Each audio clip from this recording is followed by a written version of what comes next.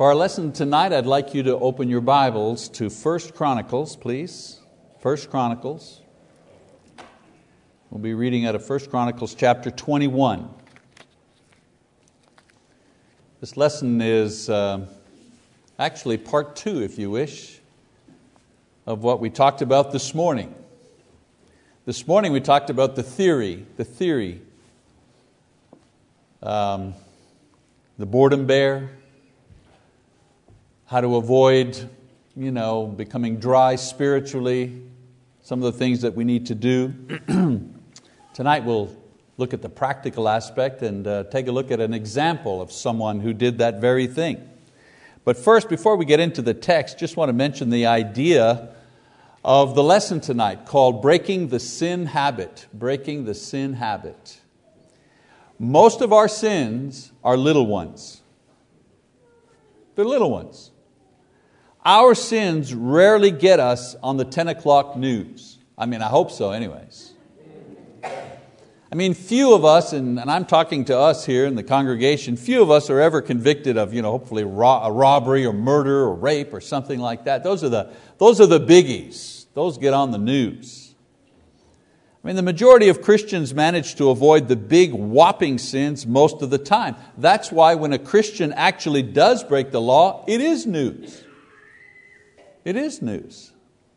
Now our sins are the grinding, day-to-day little violations that repeat themselves over and over and over again, and they bore little holes into our souls that eventually bleed us of all faith and spiritual energy. It's like a slow death. Big sins are like dynamite. They blow up the house in a tremendous bang. Little sins are like termites that slowly eat through everything and cause the house to collapse in on itself. Either way, the house is destroyed.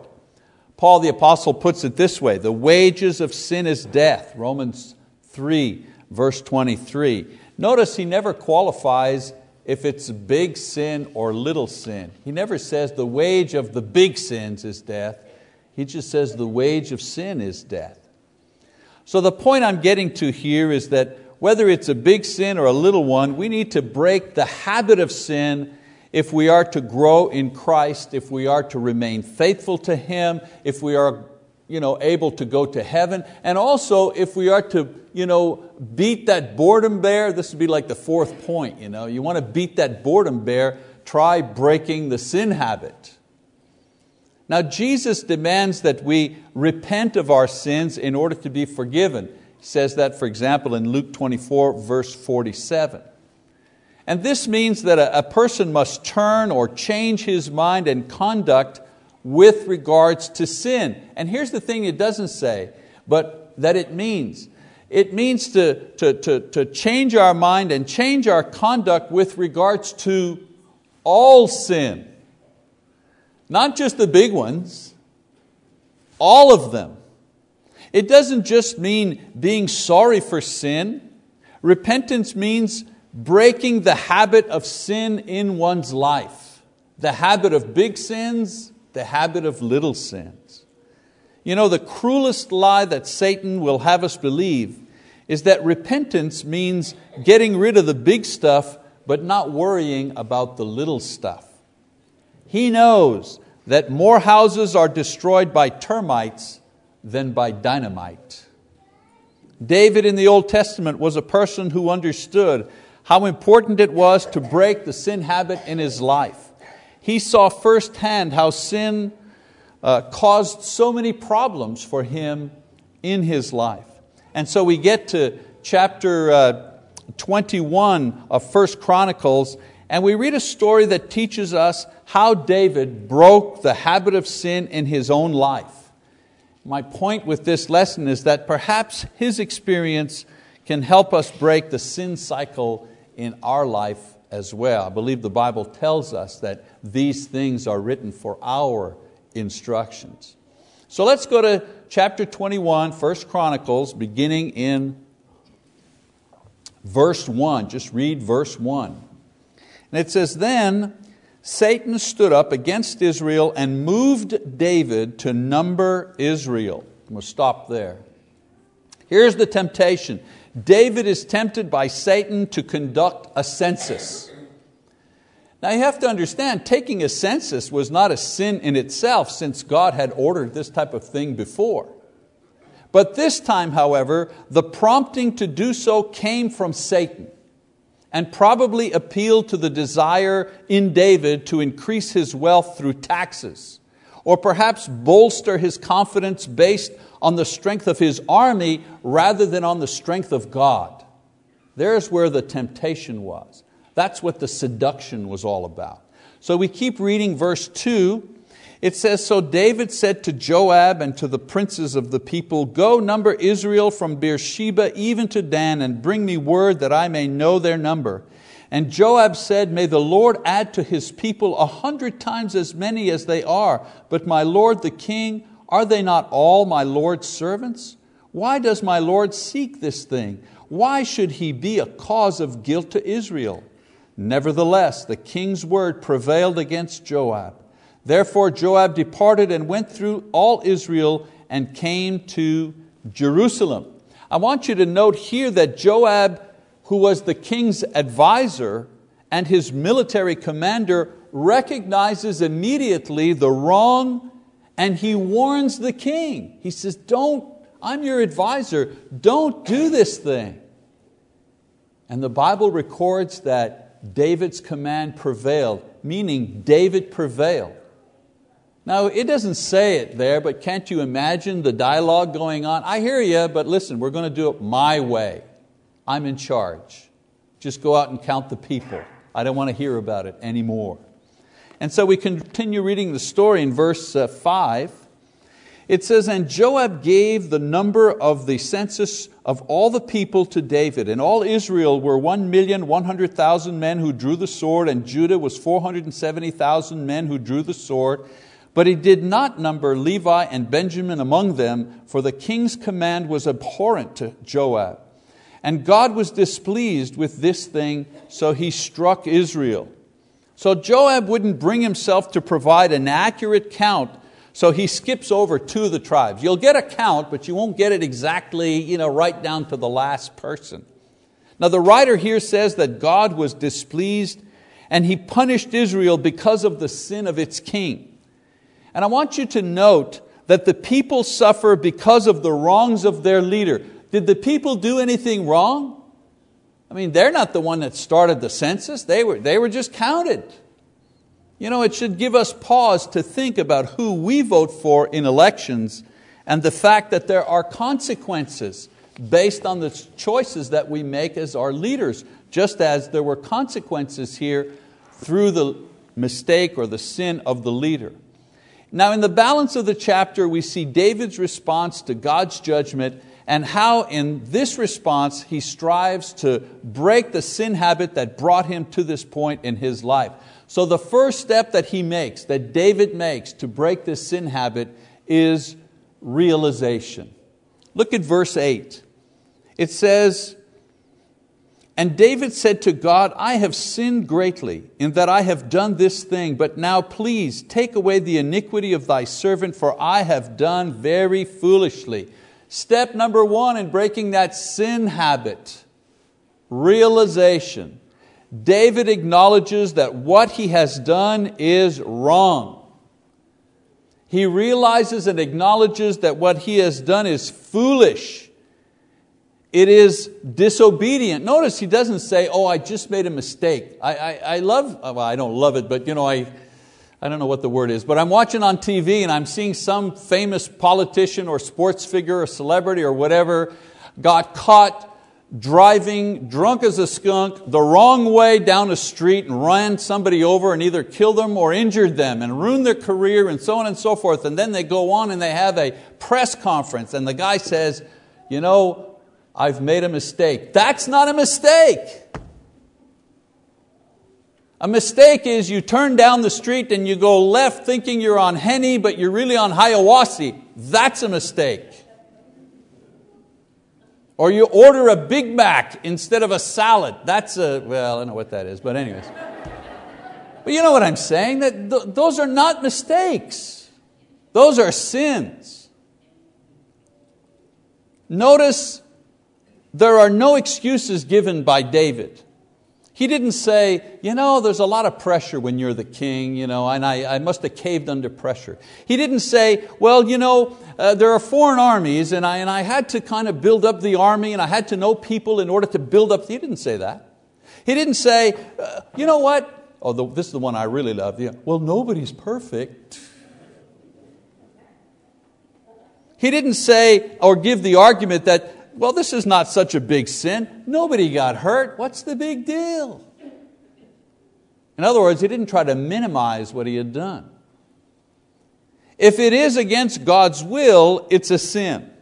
If it is a sin, then God hates it, big or small. In Psalm 5 verse 4, the writer says that God cannot tolerate the slightest sin. If God hates it, then we need to get rid of it. This first step is so difficult for so many Christians because they know that if they acknowledge that something is a sin, they're going to have to follow through and get rid of it. That's usually the cause for the resistance. If I don't quite own up totally to it, then I don't quite have to give it up either. If I can minimize it, then I can still practice it. If I can dismiss it, then I can act in a sinful way without having my conscience bother me. This is why there is such a defense of little sins, little vices, like addiction to tobacco products, or immodest dress, or impure sexual activity like watching pornography or sexual activity between unmarried persons. Little sins like gossip and laziness and stubbornness. Dishonesty about little things like cheating on homework or copying computer programs and videos and getting into events for free in some way or another. Sins like revenge and petty cruelty and selfishness. We have all kinds of excuses, all kinds of defense mechanisms to protect our little sins from being dealt with. It's so amazing that people will believe the preacher if he talks about doctrine. God created the world out of nothing, and he quotes a scripture and people go, "Amen, brother." And they'll believe the preacher when he talks about the meaning of a Greek word, or the plan of salvation, or marriage counseling methods, but they won't accept his word when he points out their little sins. Just like David ignoring Joab's warning, they refuse to accept what the pulpit warns against and ultimately will pay the price. When he was finally judged, David took the first and necessary step in breaking the sin habit. He realized that what he was doing was a sin and he had to deal with it as such. No excuses, no whining, no moaning. He manned up and acknowledged what he had done was wrong in the eyes of God. Step number 2, breaking the sin. Remember, we're talking about breaking the sin habit. Step number 2, repentance. You can't have repentance until you have realization. First comes realization, then comes repentance. Let's go to verse 9, continue the story. It says, "And the Lord spoke to Gad, David's seer, saying, Go and speak to David, saying, Thus says the Lord, I offer you 3 things. Choose for yourself one of them, that I may do it to you. So Gad came to David and said to him, Thus says the Lord, take for yourself either 3 years of famine or 3 months to be swept away before your foes, while the sword of your enemies overtakes you, or else 3 days of the sword of the Lord, even pestilence in the land, and the angel of the Lord destroying throughout all territory of Israel. Now therefore consider what answer I shall return to him who sent me. And David said to Gad, I am in great distress. Please let me fall into the hand of the Lord, for his mercies are very great, but do not let me fall into the hand of man. So very simply, God offers 3 choices of punishment for his sin: 3 years of famine on the nation, 3 months of foreign armies attacking, 3 days of pestilence and disease in the land that the Lord will send. And David chooses the 3 days of disease sent by God on the nation. And I think he chooses this because he would rather suffer the consequences in the hands of God than in the hands of the weather or certainly his enemies. So by this choice, he shows that he is prepared to trust God regardless of the circumstances. I mean, think about the 3 choices now. He could prepare for a famine like Joseph prepared. There's a famine coming. Let's save up some food, and so on and so forth. He could fight an enemy with his army. Let's get the army out to all the important strategic places because there's going to be an army coming against us. But he didn't do that. He chose to put his life completely in the hands of God. Very interesting. His sin, remember now, his sin wasn't about counting people. His sin was not trusting God by counting the people. That was his sin. The repentance was not just suffering the consequences, the repentance was change. And the change that was needed in David is he had to go back to trusting God. That was true repentance. Breaking the sin habit requires change. Not excusing the sin, getting rid of the sin. Not loving the sin, hating the sin. Not being afraid that we can't live without the sin, but trusting that God will fill the hole where the sin used to be with something better. And I'm telling you something.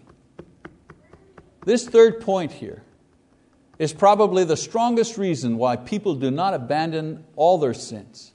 They're afraid that God will not give them what the sin is giving them, whatever that is. Whatever it's pleasure or comfort or excitement, whatever it is, they're afraid if I give this thing up, then there'll be an emptiness there that no one can fill.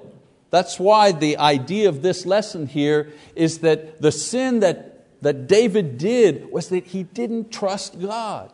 And the repentance that was required was not counting the people. The repentance required was that going back and trusting God for a change. That was the sin, that was the repentance. We never will break our sin habit unless we're ready to allow God to ask us to change any part, any habit that we have and replace it with something better, something cleaner, something godlier. You think for a second, really now, you think for a second that if you give up a certain sin, that God can't have something better for you than that sin? If you take drugs, He can't give you something better than drugs? If you're a liar and you begin telling the truth, that telling the truth will not bring better things into your life than lying, and so on and so forth? Think about that for a second. You want to break the sin habit, repent. And then the third step is restitution. Verses 14 to 17 says the following. I'll get it in a second. Here we go. So he says, so the Lord sent a pestilence on Israel. 70,000 men of Israel fell, and God sent an angel to Jerusalem to destroy it. But as He was about to destroy it, the Lord saw and was sorry over the calamity and said to the destroying angel, "It is enough. Now relax your hand." And the angel of the Lord was standing by the threshing floor of Ornan, the Jebusite. Then David lifted up his eyes and saw the angel of the Lord standing between earth and heaven with his drawn sword in his hand, stretched out over Jerusalem. Then David and the elders, covered with sackcloth, fell on their faces. And David said to God, "Is it not I who commanded to count the people? Indeed, I am the one who has sinned and done very wickedly. But these sheep, what have they done? O Lord my God, please let Thy hand be against me and my father's household, but not against Thy people, that they should be plagued." And so David's repentance opened his eyes to the true nature and extent of his sins, and that was the destruction of lives. Think about it. If the king that God has placed over the people stops trusting in God, what do you think is going to happen to the people? They're going to stop trusting in God. And then not only is the king going to be destroyed, the people will be destroyed as well. That was the seriousness, the level of seriousness of David's sin. This realization moved him to the next important step in breaking the sin habit, and that was the desire to do something about it, the need to make restitution of some kind. He didn't want his sin to hurt other people, so he offered himself as a sacrifice to stop the punishment, to appease God in some way. That's human thinking, to appease. Now this is an important step in breaking the sin habit for several reasons. One, it is a demonstration that a person truly understands the seriousness and evil of their sin. They want to fix it. Sinners who actively fight against their former sins or try to make up for them prove their sincerity. And secondly, it shows where a person stands in regard to that sin. There's an example, I mentioned people consume pornography, and there was a woman, her name was Linda Lovelace, and she made pornographic, that wasn't her real name, but that was her stage name, and she made pornographic movies and actually became quite famous at it. But then she quit, and she got married, and she had a family, and she rejected that lifestyle. But even more than that, she became a very outspoken opponent to pornography, about its evil and destructive nature. And she raised money and awareness, and she wrote a book, and she went to Washington to be a witness at some committee about the dangers of that type of thing. You knew where this woman stood. Her life changed, and she wanted to make a difference against the thing that she had previously supported. And then thirdly, this restitution prepares us for the last and most necessary step in breaking the sin habit. Some people get to the point of restitution and they never go any further. They become advocates, they build hospitals, they write books. But David went one important step further, which guaranteed his freedom from the sin habit. You know what that was? Restoration. Restoration between himself and God. Verse 18, he says, "Then the angel of the Lord commanded Gad to say to David that David should go up and build an altar to the Lord on the threshing floor of Ornan the Jebusite. So David went up at the word of Gad, which he spoke in the name of the Lord." And then I want you to go down to verse 26 real quick. It says, "Then David built an altar to the Lord there and offered burnt offerings and peace offerings. And he called to the Lord, and He answered him with fire from heaven on the altar of burnt offering. And the Lord commanded the angel, and he put his sword back in its sheath." I want you to notice that when David was wanting to offer himself, when he realized that his sin was worth his life, only at that point did God restore him back to fellowship with Himself once again. The idea of building an altar and offering sacrifice demonstrated that David and God were at peace with one another once again. That's the significance of that action. God allowed David to offer an animal instead of himself as a peace offering to bring about reconciliation. Until a person truly understands that it is sin, big sin and little sin, that cause our separation from God and our ultimate destruction, they don't feel the need to be reconciled to God. You want to have a Bible study with someone, they say, "Well, what's your first objective when you're teaching somebody the gospel? What do you think it is?" It's to convince that person that they're a sinner. Because if they're not convinced they're a sinner, who needs Jesus? I don't need Jesus. I don't have a need for Him. They remain ignorant, or they go on sinning, thinking that God will not require an accounting for every sin in their lives. But when we see the destruction of sin like David did, when we begin to desire to make things right with God, then we, like David, want to offer a sacrifice. And that peace offering to take away the sin, to remove the guilt and fear that stands between us and God. There's actually a desire to do that. A lot of young Christians are like that. They're trying to make up for the wrong things that they did. And that's when a wonderful thing happens in the Spirit. That's when God sends Jesus Christ to rescue us. Because it won't be our understanding or repentance of sin that will restore us. And it won't be our active efforts to combat sin and its effect that will remove our guilt. And it won't be our own personal sacrifice or death that will take away our condemnation. We cannot make restitution or pay our moral debt ourselves, no matter how many hospitals we make, no matter how many good deeds we do. It will be the death of Jesus Christ on the cross that will pay the moral debt we owe for our sins, that will cleanse our consciences of guilt, that will remove our fear of punishment, that will make us be at peace with God forever, and that will guarantee our place in heaven. But we're not ready to see it, we're not ready to understand it in our inner man until we try to make a true repentance, until we see the truth about ourselves.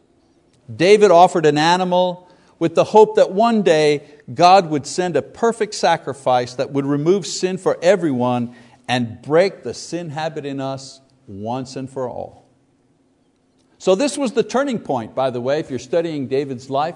This story here, this episode, was the turning point in his life, because after this event, he turned his attention to preparing the resources and preparing his son to build a magnificent temple for the Lord. If he went from the need to build his own kingdom to the desire to build God's kingdom. And that's what happens in our own lives when we break the sin habit. We begin by realizing what our sins really are. We accept what others tell us, or we respond to our conscience, or we realize that the trouble that we're in is the result of our own sinfulness. And then we move to sincere repentance that includes a willingness and an effort at real change, and a change regardless of the cost in pain and inconvenience or the degree of self-denial that might be required. And then repentance leads us to a desire to make things right, to do the right thing, to be hungry and thirsty for righteousness. And then God satisfies that thirst for righteousness, because it'll draw us to the only one who can satisfy that spiritual thirst, the one who gives the living water, and that's Jesus Christ. Our desire to be right with God will open our eyes and open our heart to the need to believe in Jesus and be baptized in His name to wash away sins and to be at peace with God once and for all. What a tremendous blessing to lay your head down on the pillow at night, and regardless of what's taken place that day, to be able to say, I am at peace with you, dear Lord. You can come and take me tonight, and I am at peace. Glory and hallelujah to His name because of that great gift. And so I ask you, what kind of sinner are you? Are you a big-time sinner, a little sinner? Well, I'll tell you, we're all sinners, but what kind are you? Are you the kind struggling daily against it? Is that your type of sin? Or do you have a sin habit that needs to be broken? What kind of people does God look for? The tall ones that stick their chests out? Can't tell me what to do. Is He looking for those people? Or is He looking for the broken ones? I think He's looking for the broken ones. Now is the time to break free. Now is the time to stop the cycle. If you need help to break your sin habit, if you want to repent, if you want to be right with God through baptism, then we encourage you to come tonight. Let this be the night that you begin the cycle of breaking sin in your life.